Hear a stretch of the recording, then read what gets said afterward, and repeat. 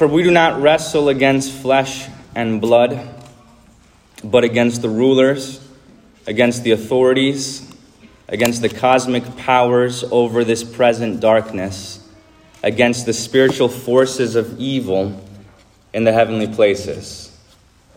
This is Ephesians chapter 6. When Jesus taught his disciples the Lord's Prayer, he didn't teach them to say, "Deliver us from evil," as we say it all today. Rather, he taught them to say, "Deliver us from the evil one." Jesus didn't teach us to pray for deliverance from some sort of vague or nebulous or general kind of evil. For Jesus, evil has a face. The entire Lord's Prayer is a prayer against one specific person, the devil himself.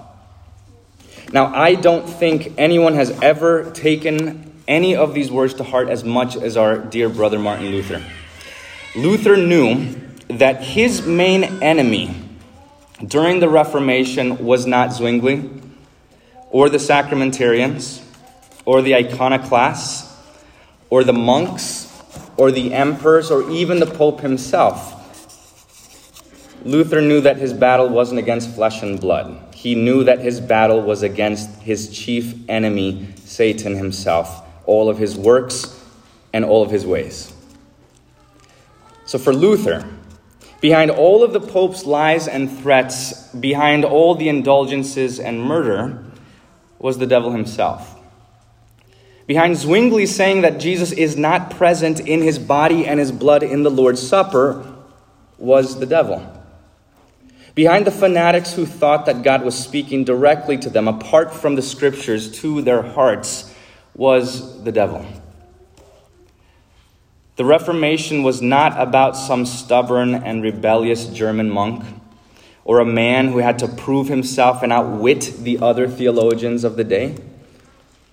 The Reformation was about a man who silenced the devil with the word of God alone. So Luther read the Bible, he learned the truth, he learned that he and all sinners are saved by grace through faith alone and not by works. As you heard in the epistle lesson, what the Bible clearly teaches. He learned that Christ completely redeemed the entire world through his bitter suffering and death, and there's not one sin that his death doesn't atone for. He learned that God is not angry with sinners anymore on account of Christ. And because of this, because Luther knew this, the devil was angry with Luther. The devil knew that Luther knew the truth, and so he attacked him relentlessly, and Luther knew that. In fact, he knew it to such a degree that anything bad that happened, Luther attributed to the devil himself. Anything that didn't go well was the devil's fault. For Luther, these demonic attacks were just another way to get him to stop preaching the gospel, a way to distract the people to stop listening to the gospel and caring for it.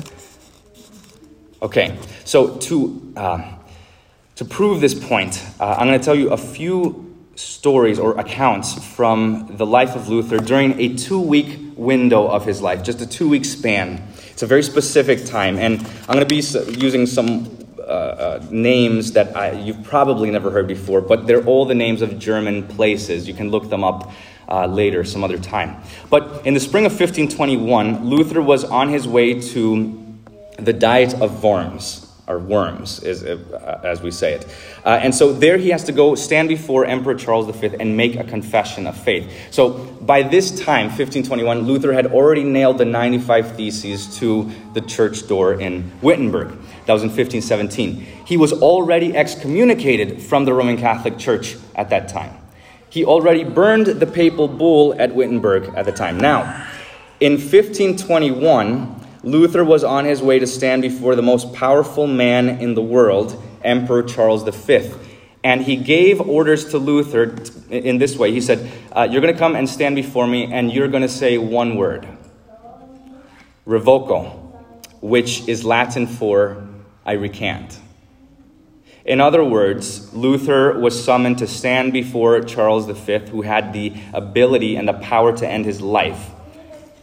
And he's supposed to stand there and renounce the gospel and say, I don't believe it. I am wrong that Christ forgives our sins for free, entirely.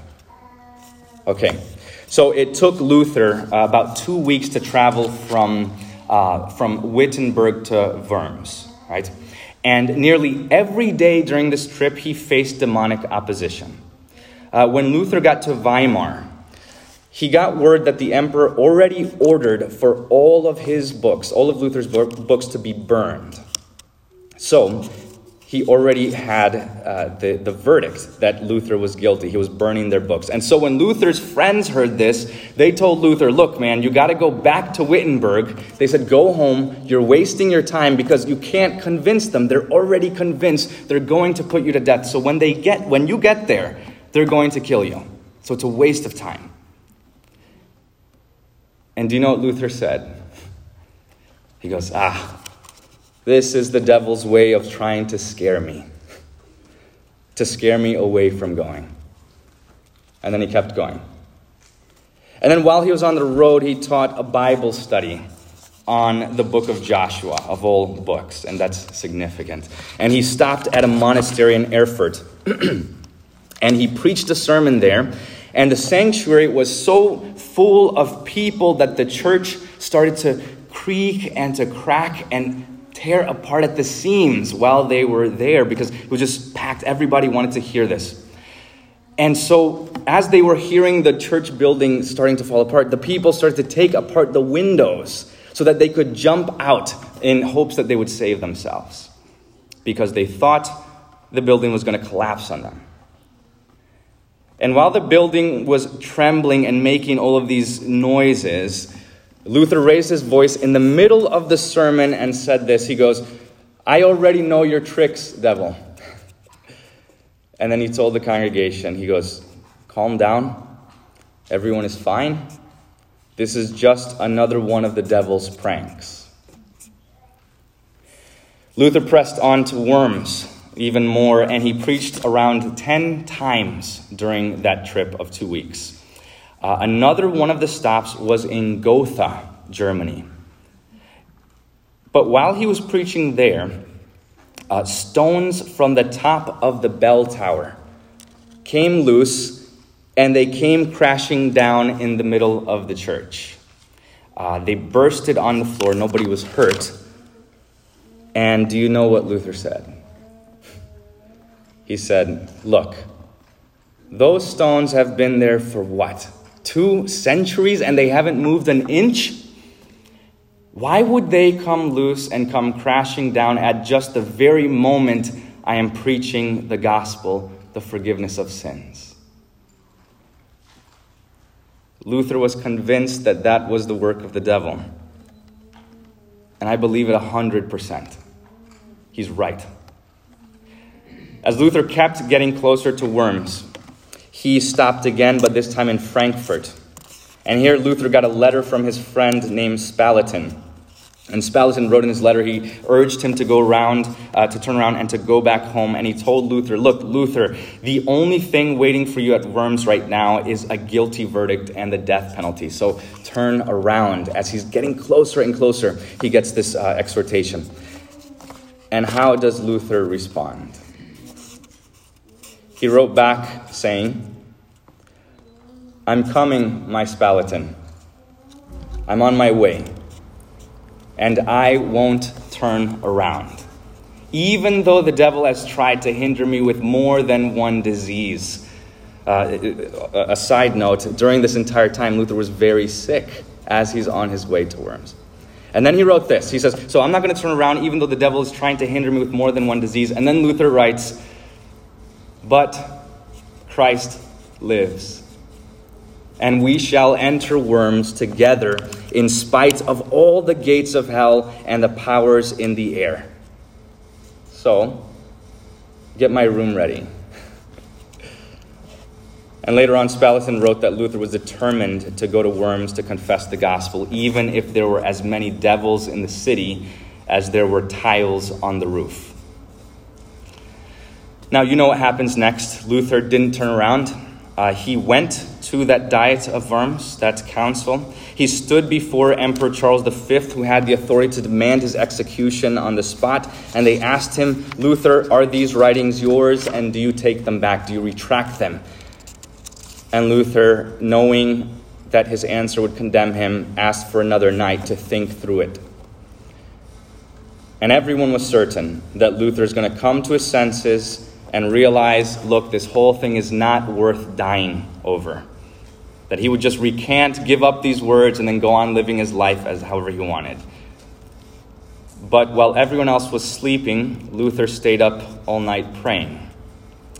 And at 4 p.m. the next day, they convened, and he went in, and they asked him the same questions. They said, Luther, are these your books, and do you take them back? And Luther says, yes, those are books.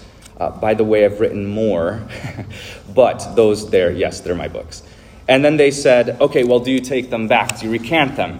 And Luther said, and he said this as he spoke to the depths of hell, when he said, unless I can be instructed and convinced with evidence from the Holy Scriptures, with open, clear, and distinct grounds and reasoning, I do not accept the authority of the popes and councils, for they have contradicted each other.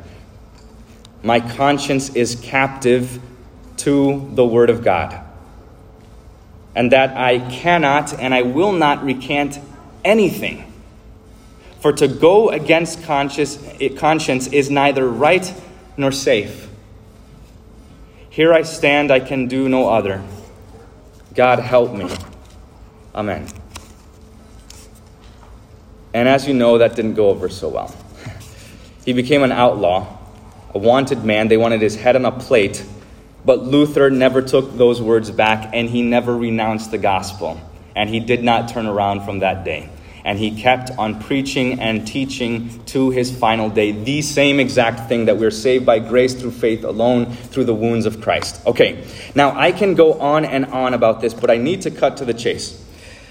The devil was very angry with Luther because he knew the truth. And Zion, the devil is very angry with you. He's angry with you because you also know the truth. The devil is out to get you. And he is using every one of his works, all of his ways, to rip the gospel away from your heart and soul. The devil wants to take the gospel away from your heart. He wants to snatch it from your mind, from your soul, from your body, and he will do anything to make it happen. Look, do you see how hostile the world is to the Christian church?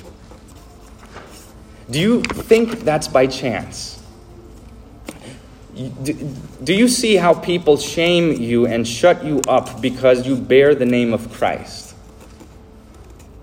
Do you see how churches are giving up the gospel, caving into whatever agenda of the day, giving into the theories of man, and becoming entirely indifferent towards sin? You see this? Do you see how Christians are being beheaded around the world right now as we speak for believing in Christ? Who do you think is behind that? And if you think that's all on the outside, just look at what is happening to our own church. How many years have those trees stood there through hurricanes and storms, and now that you're hearing the gospel purely preached like never before, they all start to fall down? How many years have those air conditioners been working perfectly over the years? And what? They fail now? How many years has it rained and poured upon this building, and what? Now that the gospel is being preached purely, the water is flooding into the church. Why is it that lights are going out, that snakes are coming in, that rooms are flooding? We apply for a loan. The only time the government is going to help the church during this time. And we didn't get it. How many people are panicked and losing their minds as we watch our economy crash before our very eyes. One in 5 churches will fold and go bankrupt in the next 18 months. And the devil has us in his crosshairs. And if you think that that's all just an attack on the building, on a place, on just a specific address, look at how he attacks your hearts. How many times have you all come to church and sat next to each other happily, joyfully, enjoyed coming to church? And now in the time when we need to be united the most, do you feel divided the most? How many times have you greeted one another, drank coffee together after church, and now you feel only tension and discord and strife? Some of you here have just joined the Lutheran Church for the first time in your life. Some of you are hearing the gospel for the very first time. Some of you are just getting back into church after being years away from it. And all of a sudden, these things start to happen. And all of a sudden, our church tears apart at the seams. Good grief. You see what's happening. Even more, how many of you feel the devil attacking you even now? How many of you are distracted and can't pay attention to the Word of God, to the gospel, to the sermon anymore because you're worried and anxious about everything else going on around? Think about how much time has been spent this week and month speaking to or listening to any gossip, putting the worst construction on things. Even more, what does it say about your spirit and your heart if you choose to stay for a 2-hour discussion about our dwindling finances, but you simply won't be bothered to stay after church to study the Bible, the Word of God, what He says? Do we dedicate ourselves more to temporal affairs than to the eternal affairs of Christ and our eternal life? What does it say about priorities, or who do you think is causing this? Who do you think is orchestrating this? Come on. Who do you think is behind it all? If these words alarm you, then good. Repent. It's because you know now that we don't wrestle against flesh and blood. The devil is out to get you, out to get all of us. That if the devil cannot cave the roof in over our heads this second, then he will try to get us to turn on each other, to be entirely distracted or disinterested in the word, to not care about it, to put other priorities before it. By the way, if you are gossiping or slandering or putting the worst construction on things, the devil isn't after you. He's not attacking you. He's using you. Repent. Don't let it happen. Don't let the devil in. Don't give him an opportunity. Amend your ways and speak well of one another. Unite together in the Word of God. Trust in Him. Now, as I'm getting ready to close, I know this isn't the cheeriest sermon, and I haven't really given you much to relax about. And I've mostly preached about the devil, which isn't so nice to think about. But nevertheless, the main consolation, the chief comfort that I can give you now is this: that if the devil is attacking us so hard right now, then it's because he's trying to take something away. If the devil is after us, breathing down our necks, it's because he knows that we know the truth. He knows we have the gospel. He knows that we have Jesus and that Jesus has us. And this is the only thing that will make us victorious over sin, death, and the devil. He knows we have it. So when these troubles come, we should rejoice. We should rejoice that the devil is after us, because he only attacks those who are on the side of the Lord. So we won't turn around, because if God is with us, who can be against us? We won't give up. We won't abandon the gospel. We won't turn against each other. We won't gossip or slander. We won't be worried or anxious about a thing. If the mountains fall into the heart of the sea, we won't be afraid. And if we lose everything here tonight, the gospel will still be here tomorrow. And the day after that, and the day after that, and the day after that. And every single day we come together, no matter what may come, Jesus will be right there with us, no matter where we are, forgiving our sins, strengthening our faith, and giving us peace with God forever. And when the day comes that God moves this precious gospel somewhere else, then that's where we'll go. We will meet over wherever. If we can't hear it here, then we will hear it over there. So don't worry. We already know. We already know the devil's tricks and pranks. So calm down. The devil wants us to turn around, to turn to our own ways, to turn against each other, to hinder us with every trouble and sorrow and sin. But Christ lives. Amen. O little flock, fear not the foe, who madly seeks your overthrow. Dread not his rage and power. And though your courage sometimes faints, his seeming triumph over God's saints lasts but a little hour. As true as God's own word is true, not earth nor hell's satanic crew against us shall prevail. Their might, a joke, a mere facade. God is with us and we with God. Our victory cannot fail. Amen, Lord Jesus, grant our prayer. Great Captain, now thine arm make bare. Fight for us once again. So shall thy saints and martyrs raise a mighty chorus to thy praise. Forevermore. Amen. The peace of God which surpasses all understanding, guard your hearts and your minds in Christ Jesus our Lord. Amen.